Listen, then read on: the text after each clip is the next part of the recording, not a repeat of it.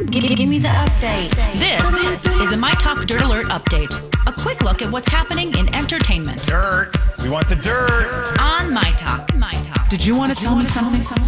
Well, Chris Matthews abruptly retired from his longtime role as host of MSNBC's Hardball last night, following an allegation that he inappropriately flirted with a female guest. On Friday, freelance journalist Laura Bassett published a column in GQ accusing Matthews of making inappropriate advances toward her twice as she readied herself to appear on his show. Without addressing Bassett or those alleged instances, Matthews on Monday night apologized for past comments on women's appearances. A lot of it has to do with how we talk to each other.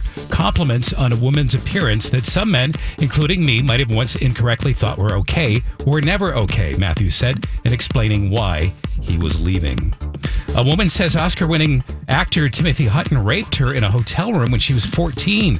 Accuser Sarah Johnston, now 50, told BuzzFeed News that she and two of her junior high school girlfriends met Hutton back in 1983.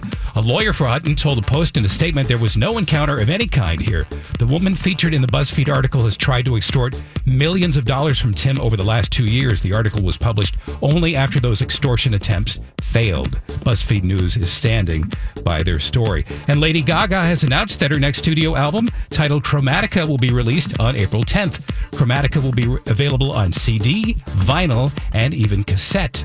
Gaga has also released a new line of Chromatica-themed merchandise on her official website, ladygaga.com. There you go. For more entertainment news, you can download the MyTalk app or go to our website, mytalk1071.com.